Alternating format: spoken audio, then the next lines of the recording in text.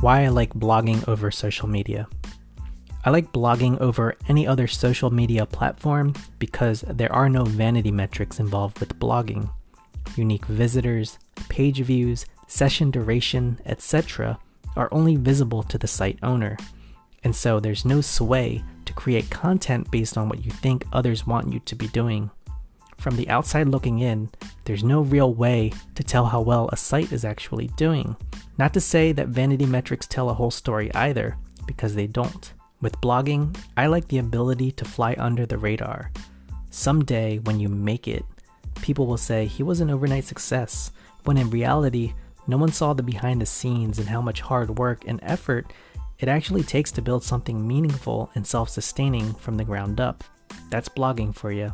With each post, it's like you're planting seeds. You may not see the fruits of your labor now, but over time, it grows, and a bountiful garden awaits. That's it for this podcast, Past Potential with Koi. Thank you as always for listening, and I'll catch you on the next one. Peace.